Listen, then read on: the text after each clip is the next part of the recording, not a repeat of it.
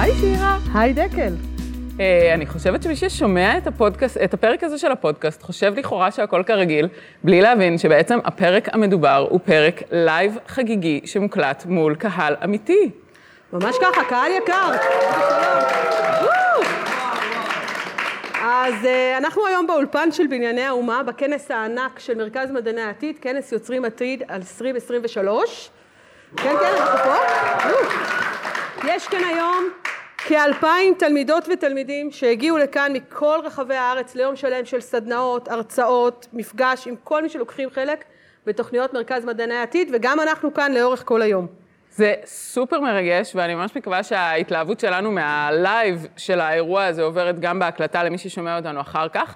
אז כל מי שנמצאת ונמצא בכנס הזה יכול לראות אותנו על מסכים ענקיים שפזורים פה ברחבי בנייני האומה, ומי שלא היה בכנס ולצערו שומע אותנו רק בדיעבד, יכול לחפש אותנו בכנס הבא, אולי גם שם נעשה פרק לייב. אנחנו נגיד גם שבהמשך היום נראיין אתכם, תלמידות ותלמידים שמסתובבים כאן, אנשי צוות ומומחים, מרצים, בוגרי אסכולה, וננסה לבדוק האם כל מה שדיברנו עליו עד כה בפרקים הקודמים שלנו אכן אמיתי ותופס מים, מה דעתכם על כל המאמרים ששוחחנו עליהם עד כאן. אז אם אתם לא מכירים את הפודקאסט נמצא בספוטיפיי, הוא נקרא גיפטד, זה בעצם הפודקאסט של מתודה של מרכז מדעני העתיד, ואתם בהחלט מוזמנים להקשיב לו במהלך השבוע. אז בואי נתחיל לדבר על הנושא של הפרק היום, שהוא מחוננות מחוץ לאקדמיה. נדבר קצת, כהרגלנו, מהמקום האקדמי או מהמקום המחקרי, ואז נערך גם שני אורחים נהדרים שכבר נמצאים איתנו כאן, שיתרמו לנושא מנקודת מבטם. אנחנו מאוד מקוות שנספיק גם לשמוע שאלות מהקהל, כי בשביל זה הבאנו אתכם לכאן. לא רק בשביל לעשות לנו רעשי רקע ולמחוא לנו כפיים. אוקיי, אז יאללה, בואי נתחיל. מתחילים. אנחנו רגילות לחשוב על מחוננות בתחומי האקדמיה, זה גם מה שהתוכניות שלנו במדעני העתיד עושות כמובן, אבל אם בודקים מודלים של מחוננות, כלומר מודלים והגדרות של חוקרים שניסו לבדוק מי הוא תלמיד מחונן, מי תלמידה מחוננת, ההגדרות הולכות הרבה מעבר לכישורים במתמטיקה, שפה או כל דבר אחר שלומדים בבית ספר. נכון, אנחנו דיברנו כבר, היה לנו פרק שלם על מודלים של מחוננות, שבו הזכרנו את גרטנר, והוא תיאר 7 סוגים שונים של מחוננות, של אינטליגנציה. דיברנו על אינטליגנציה שפתית, לוגית, מתמטית, מוזיקלית, גופנית, תנועתית, מרחבית, בין אישית ותוך אישית. וגרטנר ורבים אחריו טוענים שברגע שלאדם יש אחת מהאינטליגנציות האלה, הוא לא צריך אוסף, מספיקה אחת מהאינטליגנציות, הוא נחשב אדם מחונן. המחוננות לאו דווקא צריכה להימדד בכלים של בית ספר, במבחני פיזה או מבחני מתמטיקה, או אפילו שפה, אלא יותר ביכולת לאבד אינפורמציה ולהשתמש בה לפתרון בעיות. ובאותו פרק דיברנו, חוץ מגרטנר ו7 האינטליגנציות שלו, אז דיברנו גם על הפירמידה של פירטו, שמתארת שמעבר ליכולות מולדות, כן, מה קורה פה? אוקיי. שדיברנו על זה שחוץ מהמודלים והאינטליגנציות עצמם, יש לנו עוד מעגלי תמיכה נוספים שהם מאוד משמעותיים, דברים כמו בית, משפחה, תרבות, מגדר, וכל הדבר הזה מאוד מאוד משפיע על האופן שבו הכישרון מתבטא. פירטו בעצם תיארה מערכת של כישרונות בתחומים שהם לא אקדמיים, שזה הנושא שלנו עכשיו, שכל תחום דורש מערכת חוקים וגישה אחרת לנושא. למשל, מחוננות בתחום הספורט כוללת סט של יכולות שהן גופניות או פסיכולוגיות, שהן שונות מסט הכלים שנדרש ממוזיקאי או מוזיקאי מחונן. כן, בואו נתמקד רגע בתחום של המוזיקה. מוזיקה הוא אחד מהתחומים שגרטנר תיאר כאינטליגנציה ספציפית. היא בעצם דורשת יכולת שמיעה, חוש קצב טוב ומפותח, והרבה מאוד מחברים בין מתמטיקה למוזיקה, אבל דווקא גרטנר טוען שבמתמטיקה יש עוד איזשהו סף של אינטליגנציה רגשית, שלאו דווקא נצרכת גם במחוננות במתמטיקה. והיכולת הזאת, אתם בטח מכירים אנשים שהם מאוד מאוד מוזיקליים, זה משהו שבא לידי ביטוי בגיל מאוד צעיר. אני יכולה למשל לספר על הבן שלי, שבגיל מאוד מאוד צעיר כבר התנועה כתינוק עם הקצב, ונורא נורא שמח כששמנו מוזיקה, וגם מאוד מאוד מהר זכר מילים של שירים, והיה שר שירים לא ברמת השפן הקטן, אלא ברמת השירים החנונים שהיה לנו בבית, שזה שלמה ארצי וכאלה. ופתאום בגיל 5 הוא מגיע אליי ואומר לי שהוא רוצה ללמוד כינור. אני הייתי כל כך בשוק שלקחתי אותו ליוטיוב כדי להראות לו מה זה כינור, כי לא הייתי בטוחה שהוא בכלל מבין מה זה. אז הוא הבין מה זה והוא רצה, והוא באמת התחיל ללמוד מגיל מאוד מאוד צעיר, והלך לקונסרבטוריון והתחיל ללמוד שם. מנהל המחלקה אז בזמנו לכלי קשת תיאר לי שני סוגים של ילדים שלא יוכלו לנגן בכינור, אחד מהם זה מי שאין לו חוש שמיעה או חוש קצב, והשני זה שלא מסוגל להתמיד, שאין לו את יכולת ההתמדה. וזה מחזיר אותי לעוד חוקר שדיברנו עליו כמה פעמים, שזה רנזולי, הוא תיאר יש לו את תיאוריית המשולש של רנזולי, שבו הוא מתאר שאחד מהמאפיינים של מחוננות זה לא רק היכולת, אלא גם המוטיבציה, זה ממש חלק מההגדרה של מחונן.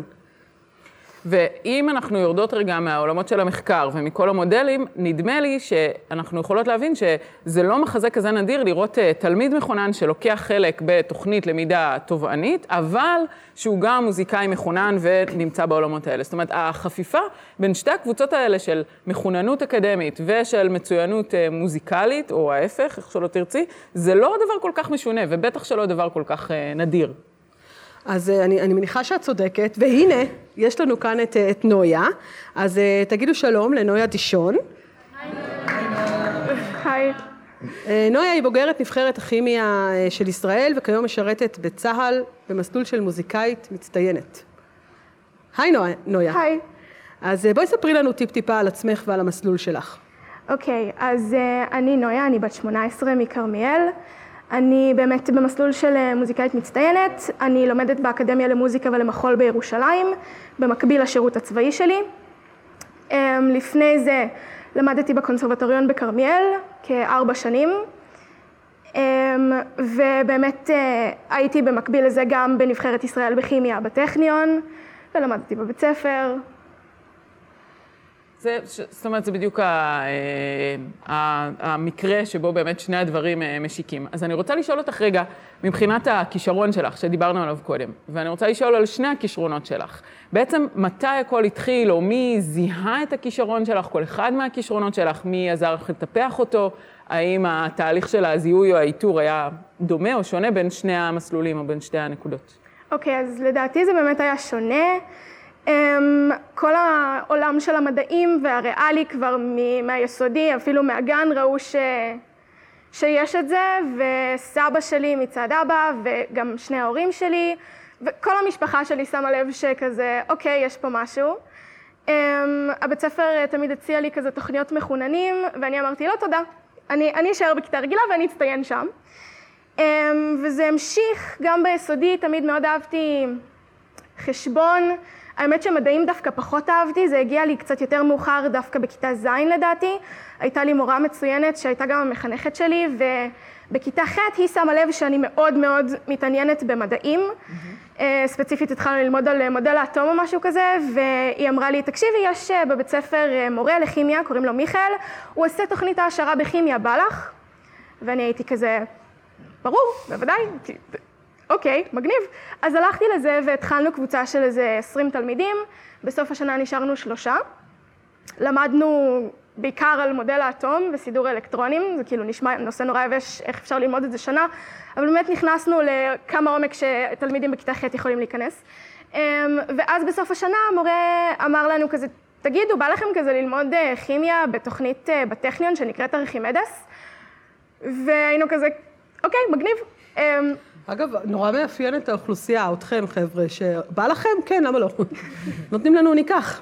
כן, ובאמת התחלתי את הלימודים בארכימדס, והיה לי נורא קשה בהתחלה, אבל הייתה לי את התמיכה של סבא שלי, מצד אמא הוא כימאי במקצוע, והתחלנו 3 אנשים, אני ועוד 2 חבר'ה, הם לא סיימו את השנה, הם נכשלו בכמה מבחנים, ואני סיימתי את השנה, ואפילו קיבלתי מעל 80 בממוצע, כולל של 3 הקורסים שעשיתי, וקיבלתי 105 יחידות בגרות בכימיה בסוף כיתה ט'. בקרוב אצלכם. אז נויה, אם אני מחדדת את זה, זה אומר שבמסלול שלך ככימאית, או במצוינות האקדמית הזאת, היו את האנשים שזיהו, גם את אומרת מהמשפחה שלך, אבל גם מהבית ספר, מהמערכת, שזיהו שיש לך איזשהו כישרון מיוחד, כן. ועזרו לך למצוא את התוכניות שכאילו העיפו אותך קדימה. כן. מבחינת המוזיקה? אז מבחינת המוזיקה, תמיד אהבתי לשיר, תמיד שרתי, בעיקר במקלחת ובמקהלה בבית ספר היסודי. ואף אחד לא כאילו, אמא שלי הכריחה אותי ללכת לחוג פסנתר כמו כל ילדה רוסיה טובה בכיתה ג' ד', ואני שנאתי את זה למוות, אני לא היה לי את הכוח לשבת ולהתאמן, אני כאילו, יצירות פשוטות יחסית, אז כבר זכרתי אותן, והייתה איזו יצירה אחת שפשוט לא הצלחתי, ופרשתי פעמיים, כאילו פרשתי ואמרתי, לא, אני רוצה אולי לנסות שוב, ואז לא, זה לא היה בשבילי, ותמיד ידעתי שאני רוצה לשיר, ונורא רציתי לשיר בקונסרבטוריון, במקהלה, אבל בראש שלי אני חשבתי שבשביל ללכת לשיר, ללמוד פיתוח קול, אני צריכה ללמוד כלי, ואני אמרתי, לא, זה לא קורה. ואז בסוף כיתה ח', חברה הכי טובה שלי, שגם לה קוראים ונויה, היא הייתה במקהלה של הקונסרבטוריון, היא הייתה שם מכיתה ו', והיה איזה שיפוץ, והקונס עבר ליד הבית שלי, והיא באה אליי, ואמרתי, טוב, אני חייבת לראות את המקום הזה. ואז גיליתי שלא צריך ללמוד עוד כלי, ונכנסתי למקהלה, והתחלתי ללמוד פיתוח קול, ממש בסוף כיתה ח'. וזה היה עוד תחביב, כאילו זה עשה לי טוב בנשמה, נורא אהבתי את האנשים בקונסרבטוריון, אבל ידעתי שזה לא משהו שאני הולכת לעשות בחיים שלי, כאילו זה כזה, טוב, אני במדע, ובנוסף לזה אני גם שרה, זה מגניב. עכשיו, הפיתוח קול היחיד שהיה שם זה קלאסי, זה אופרה, אז אמרתי, טוב, מגניב, ננסה, נלמד. והייתי שם, וזה עשה לי נורא טוב. ואז בכיתה י"ב, המורה שלי לפיתוח קול והמנהלת של הקונסרבטוריון אומרות לי, נויה, אנחנו מגישות אותך למוזיקאי מצטיין. עכשיו, אני כזה, אני? אוקיי, ננסה. וגם הייתי ממש בטוחה שאני לא אתקבל, כי שנה לפניי כמעט אף אחד לא התקבל. ואמרתי, טוב, זה פחות מחודש לפני הרסיטל בגרות שלי, אז אמרתי, טוב, זה יהיה מבחן להכנה וזה. ולא חשבתי שכאילו אני אקבל את זה, ואף אחד לא חשב שאני אלך לכיוון הזה בכלל, כי הייתי מאוד בנבחרת. שזאת הזדמנות טובה לראות רגע תמונה שלך מההשתתפות בנבחרת, תוך כדי שאת מספרת. וגם עוד מעט אנחנו נרצה לשמוע טיפה על הנבחרת, אבל רגע ספרי לנו, ואולי יש אנשים ששומעים אותנו ורוצים לדעת איך מגיעים למסלול כזה של מוזיקאי מצטיין בצבא. מה זה בכלל אומר? מה היום-יום שלך בצבא כרגע? המסלול הזה? אוקיי, איך שמגיעים לשם, איך שאני הגעתי לשם, זה שהקונסרבטוריון שלי הגיש אותי, הוא נתן לי, כאילו, שלחו לי תפסים להגשה, נסענו לאקדמיה למוזיקה בירושלים, ושם היה מבחן. אני לא יודעת איך זה קורה בצורה פרטנית, אני עשיתי את זה דרך הקונסרבטוריון. היום שלי זה משתנה מיום ליום, כי המפקדת שלי ממש נחמדה, והיא התגמשה איתי על המערכת שלי. מאפשרת לך לבוא לכאן היום? לא, היום חתמתי חופש. לא, היום חתמתי חופש מהימי חופש האישיים שלי, כי זה לא קשור למוזיקה. אבל אני כמה שעות בבסיס, ואז אני נוסעת לאקדמיה. יש יום אחד ספציפית שאני מתחילה באקדמיה, ואז בבסיס אחרי הצהריים. אבל התפקיד בצבא כמוזיקאית מצטיינת זה לא הרבה. אני במשרד חינוך של המדרשה הצבאית לחינוך בהר גילה, ואנחנו מארגנים שם טקסים ועושים כל מיני פעילויות. יש למדרשה הרבה מאוד שלוחות, עושים סדרות חינוך וקורסים לכל מיני קצינים ולטירונים קרביים. אז אני בתמיכה של זה מאחורה, במעטפת, ואני לא עושה הרבה, אבל אני עוזרת כשצריך, ויש שם חבר'ה ממש ממש נחמדים וטובים וכיף לי איתם. טוב, תודה נויה, אנחנו תכף נחזור אלייך לעוד כמה שאלות, ואולי גם שאלות מהקהל, אבל בואו נדבר על תחום נוסף, שהוא לא מאוד אקדמי ושונה. תגידו שלום לשון גאלנציאן. היי, שון. שון בוגר אודיסאה, והיום הוא חבר באסכולה, סטודנט לתואר שני וחייל במסלול המדענים של מפעת, נכון? כן. אז דיברנו קצת על מסלול המצטיינים, ספר לנו על מסלול המדענים בצבא. בגדול המסלול נועד למי שמתגייס לצבא ומגיע כבר עם תואר שני בתחום מסוים, ובעצם רכש את כל הניסיון שהוא צריך כדי לעשות מחקר אקדמאי, אז במהלך התפקיד שלו הוא עושה מחקר אקדמאי שמעניין את הצבא, כן? אז זה בגדול מה שאפשר להגיד. אז זה עדיין בתחום האקדמיה. נכון. כן. ואנחנו רוצות לדבר על משהו אחר. נכון, זהו. אז זה שאתה מחונן מבחינה לימודית, זה ברור לאורך המסלול שלך. נגיד גם שלשון יש הרצאה שהוא נותן בהמשך היום הזה, אז אתם יכולים, מי שנמצא כאן בכנס יכול לבוא לחפש אותו אחר כך, אבל אנחנו נגיד שזה שאתה מחונן מבחינה לימודית, זה כנראה היה ברור לאורך המסלול שלך בהרבה מאוד נקודות בדרך. אבל מה שעוד לא סיפרנו לכם, ואתם, מי שכאן יכול תכף לראות את זה על המסך, זה שבעצם אתה כנראה מחונן גם בתחומים אחרים, נכון? אתה רוצה לספר לנו על התחומים האחרים שבהם אתה... כן, כן, אז במקביל לכל הלימודים באוניברסיטה ובאודיסאה ועוד הרבה... כי יש פה זמן פנוי, בנוסף לכל הדברים, וכי למה לא, כמו שתיארנו קודם. אז הקמתי חברת סטארט-אפ שנקראת AI-Doc, ובעצם הייתי בתפקיד CTO. שזה, בוא תספר למי שלא יודע מה זה CTO. Chief Technology Officer, בעצם בדרגת סמנכ"ל שאחראי על בעצם כל הנושא הטכנולוגי בחברה. ובן כמה היית אז, חברים? שימו לב. בן 16. אוקיי.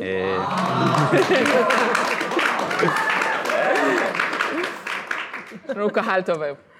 אז באותה תקופה אני למדתי נושאים שקשורים לבינה מלאכותית באוניברסיטה, וגם עשיתי מחקר בתחום,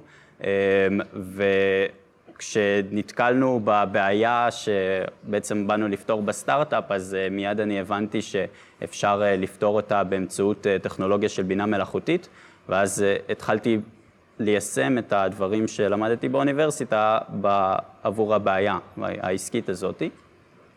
אבל כמו שמקודם אמרתם, שחוץ מבעצם התחום המדעי, כדי להקים סטארט-אפ ולהיות סמנכ"ל, אז צריך גם יכולות עסקיות ויכולות ניהוליות, שלא ידעתי שהיו לי, אבל כאילו עכשיו אני חושב שאני די טוב בזה, ויצא לי להיחשף לכל העולם הזה גם. באמת דיברנו מקודם על מוזיקה, שאפשר לזהות אולי את היכולות האלה, את הפוטנציאל בגיל יחסית צעיר, למרות שנויה סיפרה לנו סיפור אחר. אני רוצה לשאול לגבי התחום העסקי, אתה חושב שזה משהו שמתחיל מגיל צעיר אצל אנשים מסוימים? אפשר לזהות את זה אצל ילדים? אז בהיבט של יזמות, אז נראה לי שהרבה ילדים מחוננים חושבים על כל מיני רעיונות חדשניים, כל מיני המצאות, וזה בעצם השלב הראשון. אבל אחרי זה כשרוצים לבצע בפועל את הרעיונות האלה ולממש אותם, אז צריך מעבר לרק לחשוב על רעיונות, אלא צריך גם לראות שאתה מסוגל להציג אותם באופן טוב למשקיעים או ללקוחות, לנהל משא ומתן, לעשות חוזים, עסקאות, וזה דברים שאני חושב שקשה לזהות מראש, ובעצם מגלים את זה רק כשאתה נכנס כבר למים. אבל הדבר שכן אפשר לזהות זה סוג של יצירתיות ולחשוב על רעיונות. כן. אני רוצה לשאול שאלות שבעצם לשניכם. אני רוצה לשאול, כי שניכם הייתם במסלולי מחוננות, מסלולי הצטיינות, בעיקר של מרכז מדעי העתיד, אבל גם עוד כל מיני תוכניות אחרות שהייתם בהם, ואני רוצה לשאול, מה נתנו לכם המסלולי מחוננות שהייתם בהם לאורך הדרך, נניח בזמן התיכון או הבית ספר בכלל, לשיאים האלה שאתם צריכים להגיע אליהם עכשיו, בין אם זה כמוזיקאית מצטיינת בצבא, ובין אם זה במעורבות שלך ביוזמה ובהקמה של חברת הסטארט-אפ. מי מתחיל? תתחיל, שון.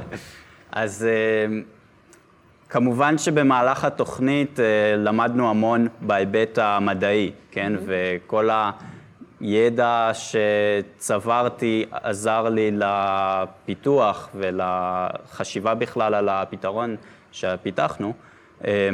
אבל חוץ מזה, עצם זה שבמהלך תוכנית אודיסאה, אז אני התחלתי אותה בכיתה ז', במקום בכיתה ט', ובעצם החברים שלי במסלול הם היו גדולים ממני, אוקיי? ובהתחלה זה יצר קצת פער חברתי כזה, אבל הוא לאט לאט נסגר, והם נהיו חברים מאוד טובים שלי, וזה בעצם הראה לי שאני יכול כאילו להתמודד עם אנשים שהם גדולים ממני קצת, ואחר כך כשהתחלנו ללמוד בקורסים ביחד עם הסטודנטים הרגילים, אז גם הם סטודנטים שגדולים ממני בלפחות 7 שנים, אבל הצלחתי ללמוד איתם ולהתחבר אליהם, וזה בעצם נתן לי יכולת כזאת של להיות רגיל לעבוד עם אנשים שמבוגרים ממני.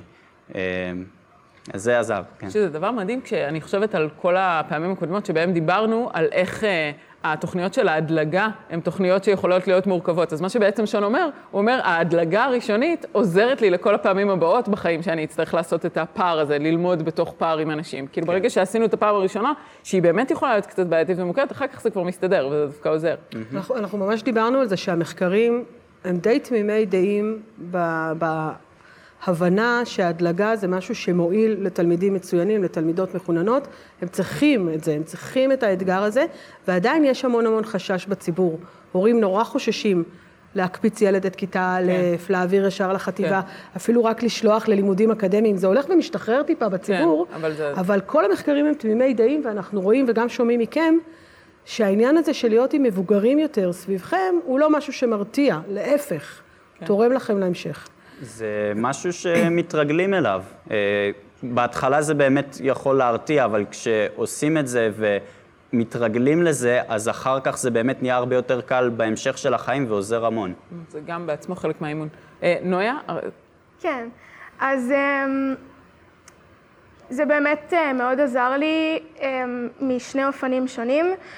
מהפן הלימודי כמובן, זה נתן לי ההתמודדות עם החומר הלימודי בנבחרת שהוא מאוד אינטנסיבי, והוא לא נהיה פחות אינטנסיבי ככל שהשנים מתקדמות, כי הייתי בנבחרת 3 שנים, וזה אתגר אותי באותה מידה בשנה שהתחלתי ובחודש האחרון של כיתה י"ב.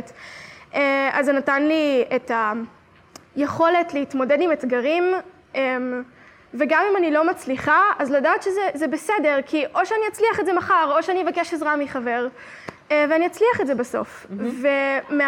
הפן השני שאני רוצה לדבר עליו זה דווקא הפן הנפשי, של התמודדות לא רק לימודית עם האתגרים האלה, אלא עם ממש חוסמים של, נגיד בכיתה ט' כשהתחלתי את ארכימדס, היה לי מאוד קשה, היה לי עומס מאוד גדול על המערכת, שלא התרגלתי אליו, אז הייתי צריכה לפתח כישורים גם התמודדותיים, נפשיים, כאילו של איך אני עוברת את זה עכשיו ולא מוותרת, וגם כמובן כישורים לימודיים.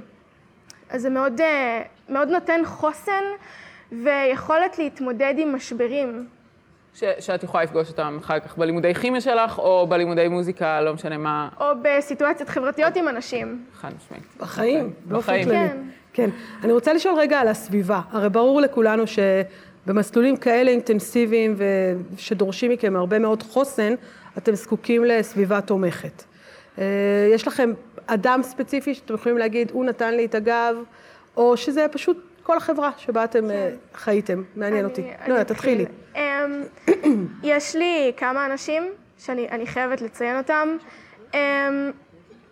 קודם כל, אבא שלי, שהוא הסלע שלי, הוא העוגן שלי, הוא כל הזמן, הוא הטרמפולינה שלי, הוא דוחף אותי קדימה והוא משאיר אותי על הקרקע כשאני צריכה. ובין אם זה, נויה, את יכולה לעשות את זה, או בין אם נויה, תפסיקי ללמוד, את לומדת כל היום, תראי סדרה. הוא הכל. הבן אדם השני זאת המאמנת הראשית של הנבחרת לשעבר, היא סיימה את תפקידה השנה, קוראים לה איזנה, והיא תמכה בי לכל אורך הדרך. הכרתי אותה עוד לפני שנכנסתי לנבחרת, היא לימדה אותי בתוכנית ארכימדס בקורס אחד שלקחתי, היא הייתה כאילו בליווי אישי עם חלק מהתלמידים בנבחרת, וזה היה לי מאוד משמעותי, על הדעת שיש איזה בן אדם אחד שכאילו גאה בי לא משנה מה, והוא לא מהמשפחה שלי והוא לא חייב לעשות את זה, אבל לא משנה מה אני עושה, כל הכבוד נויה. כאילו אני גאה בך. דוקטור איזנה ניגל אטינגר, זה בשבילך. כן. שון? לא, אני יכולה להגיד.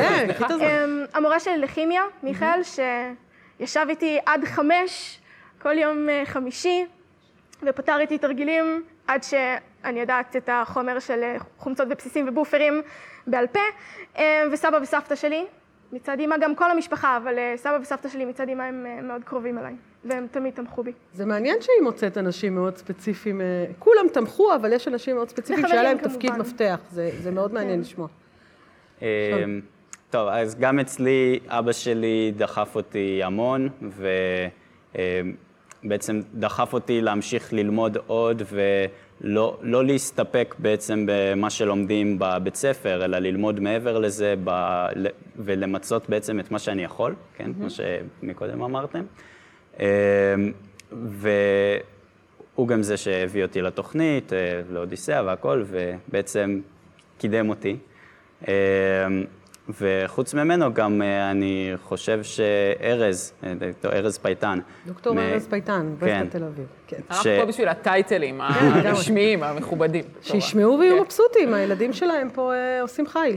אז ארז שלימד אותנו בתוכנית באודיסיית תל אביב, אז גם למדתי ממנו המון, גם ברמה המקצועית, אבל גם ברמה של פעם לפעמים לבוא אליו להתייעץ, לחשוב איך להתקדם, גם באוניברסיטה, גם מחוץ לאוניברסיטה, זה תרם הרבה. ממרום גילנו, זה קצת מצחיק לשאול אתכם את זה, כי אתם בני 18 ו-21, אבל אתם מבוגרים יותר, פה נגיד, מבוגרים יותר מהאנשים שיושבים פה בקהל, מהאנשים שנמצאים פה בכנס, ואני רוצה לדבר על המעבר הזה, על הרגע הזה של המעבר, של בעצם אתם היום מבוגרים מחוננים. אתם כבר לא תלמידת או תלמיד תיכון שנמצא בתוכנית אודיסאה או אלפא או בנבחרות. אתם כבר מבוגרים מחוננים. אז הרגע הזה של המעבר, איך זה נראה מהעיניים שלכם? מה זה אומר להיות מבוגר מחונן? הוא בגיל 16 כבר היה מבוגר, הוא כבר היה CTO. אני לא יודע, זה היה מה שאת אומרת, אני לא יודעת אם זה מה שהוא חושב. לא, זה נשמע הגיוני, כן. אבל כאילו, אני פשוט ממשיך לעשות את מה שאני מסוגל, לנסות למצות את מה שאני יכול, ולהמשיך לנסות להצליח. כאילו, לא נראה לי שיש משהו שונה כל כך. אנחנו נגיד ששון מרצה היום בכנס, ותוכלו לשמוע את כל המסלול הזה שהוא עשה החל מגיל 16. ועד הגיל המופלג 21. כן. לא, את מרגישה מבוגרת מחוננת? ממש, ממש, ממש לא. בסדר, אז אנחנו נחזור לפולו-אפ בעוד 5 שנים ונשאל אתכם שוב את השאלה הזאת. אבל מהבחינה של יצאתי מהמסגרת העוטפת של נבחרת ישראל בכימיה ושל מדעני העתיד, לתוך העולם המאוד מאוד מוזר של צה"ל. כמובן שיש את אסכולה שזה משאיר אותי תודה שאמרת את זה. זה משאיר אותי במעגל הזה של החברים הכי טובים שכאילו לכל החיים פשוט, את זוכרת את הפעם הזאת שהיינו במלון ולפני מנדלייב, וזה באמת, זה שונה, כי כשאת בתיכון אז כאילו את מאוד עטופה, זה מאוד מרכז מדעני העתיד ויש פעילויות של הנבחרת ושיעורים, ואז כאילו פתאום זה נגמר, ומה אני עושה עכשיו? אז אסכולה באמת נותנת חלק מהמענה לזה, אבל אני משתדלת למצוא את המקום שלי ככימאית, גם במקומות שאני הולכת אליהם, ואני מוצאת את זה איכשהו. מדהים. אז באמת תיארתם שניכם איזשהו תהליך תומך של סביבה, אפילו ברמת המנטורינג, דיברנו קצת על איך זיהו אצלכם, איך אתם זיהיתם אצל עצמכם, את הנקודות חוזק שלכם, וזה נורא הזכיר לי איזושהי הרצאת TED שצפיתי בה לאחרונה, של קן רובינסון, שזאת אגב הרצאת ה-TED הנצפית ביותר, היא קרובה ל-75 מיליון צפיות, מומלץ, אומנם משנה, מ-2006, אבל הוא מספר שם על מישהי בשם ג'יליאן לין. מישהו שמע את השם הזה?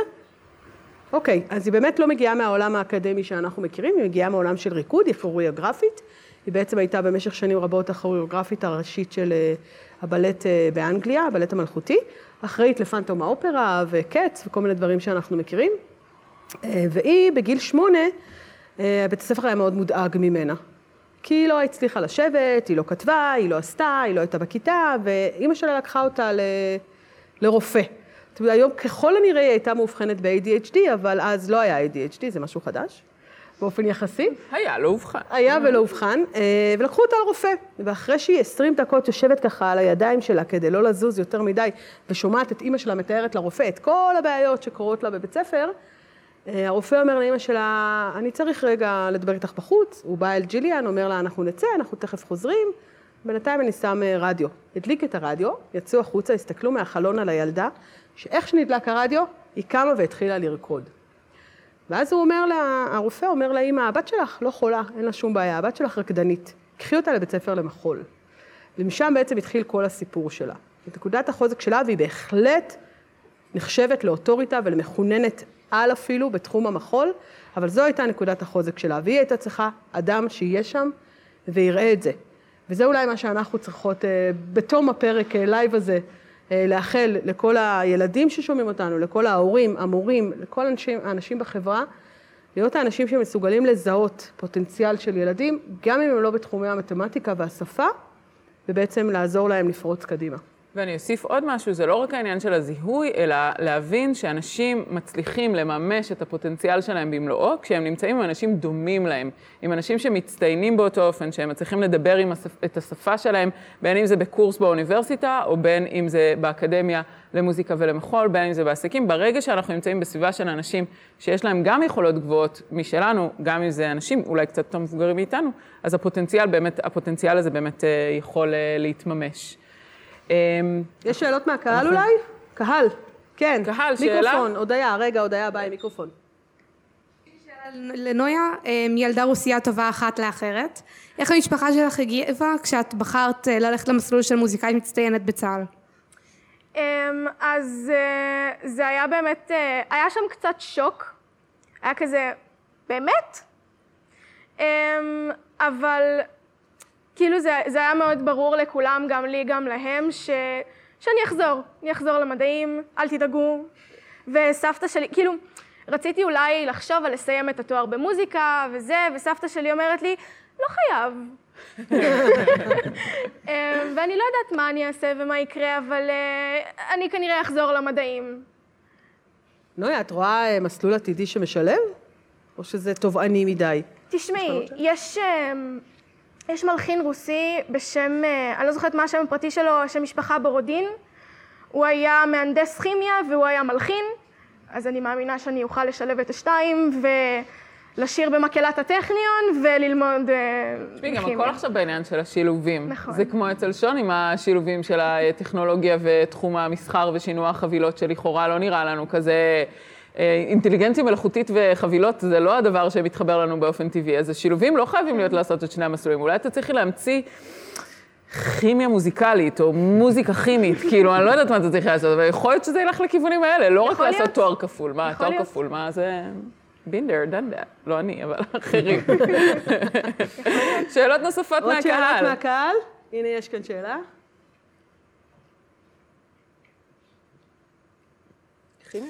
כן, שלום, היי. שאלה שמופנית לשניכם. איך בעצם מג'נגלים גם את חיי חברה, בית ספר, נבחרות? איך זה עובד בעצם, כל השילוב של כל הדברים שאתם עושים? שינה זה לחלשים. זו שאלה מאוד טובה, כן? זה לא פשוט, אבל אני פשוט מנהל את הלוז השבועי שלי, כאילו ברמה יחסית מדויקת, כאילו אני מראש קובע, אוקיי, פה אני אפגש עם חברים, פה אני אהיה במשרד, אעבוד על הסטארט-אפ, פה אני בהרצאות באוניברסיטה, פה אני בבית ספר, ועוד כל מיני דברים. ועכשיו עם הצבא, זה בכלל אחר. אבל זה פשוט, מבחינתי זה פשוט עניין של לנהל את הזמן ולהציב כאילו חלקים מהזמן לכל דבר, וכן. כן, חד משמעית. ניהול זמן נכון זה התשובה. אני מתכננת להיפגש עם שתי חברות הכי טובות שלי חודש לפני, כי אני בצבא, וחברה הכי טובה שלי נויה בצבא, והיא יוצאת פעם בשבועיים, וחברה אחרת שלי בשירות לאומי, וזה צריך לתכנן הרבה זמן מראש. זה כרגע כשאני בצבא. לפני זה, הבית ספר שלי אני זכיתי, אורט פסגות כרמיאל, שאוט אאוט, מאוד מאוד אפשרו לי לא להגיע ולהשלים אחרי זה, או לא להשלים אחרי זה, והיא תהיה בסדר. והמעגל החברתי שלי היה הנבחרת והיה הקונסרבטוריון, שזה שני המקומות שהייתי בהם הכי הרבה זמן, אז מהבחינה הזאת נפגשתי עם חברים שלי כל הזמן. אני חייבת להקשות עליכם רגע ולהגיד, כי אתם יודעים, גוגל קלנדר לכולם יש, אז להגיד תכנון זמן זה, כאילו, כולנו יכולים לכתוב ולקבוע פגישות ולקבוע משבצות, אבל אני חושבת שמעבר לזה יש כאן גם איזה העובדה ששניכם בחרתם במסלולים שלכם. אף אחד לא הכריח אתכם ללכת לנבחרת, אף אחד לא הכריח אתכם ללכת לקחת עוד קורסים כאלה ואחרים באוניברסיטה, אף אחד לא הכריח אתכם לבחור במסלול שלכם עכשיו. יש כאן איזו מוטיבציה פנימית משמעותית שעוזרת לארגן את הלוז. כן. אוקיי. תודה. זאת התשובה שרצינו. זאת התשובה. לא, אני חושבת שאנחנו... כן.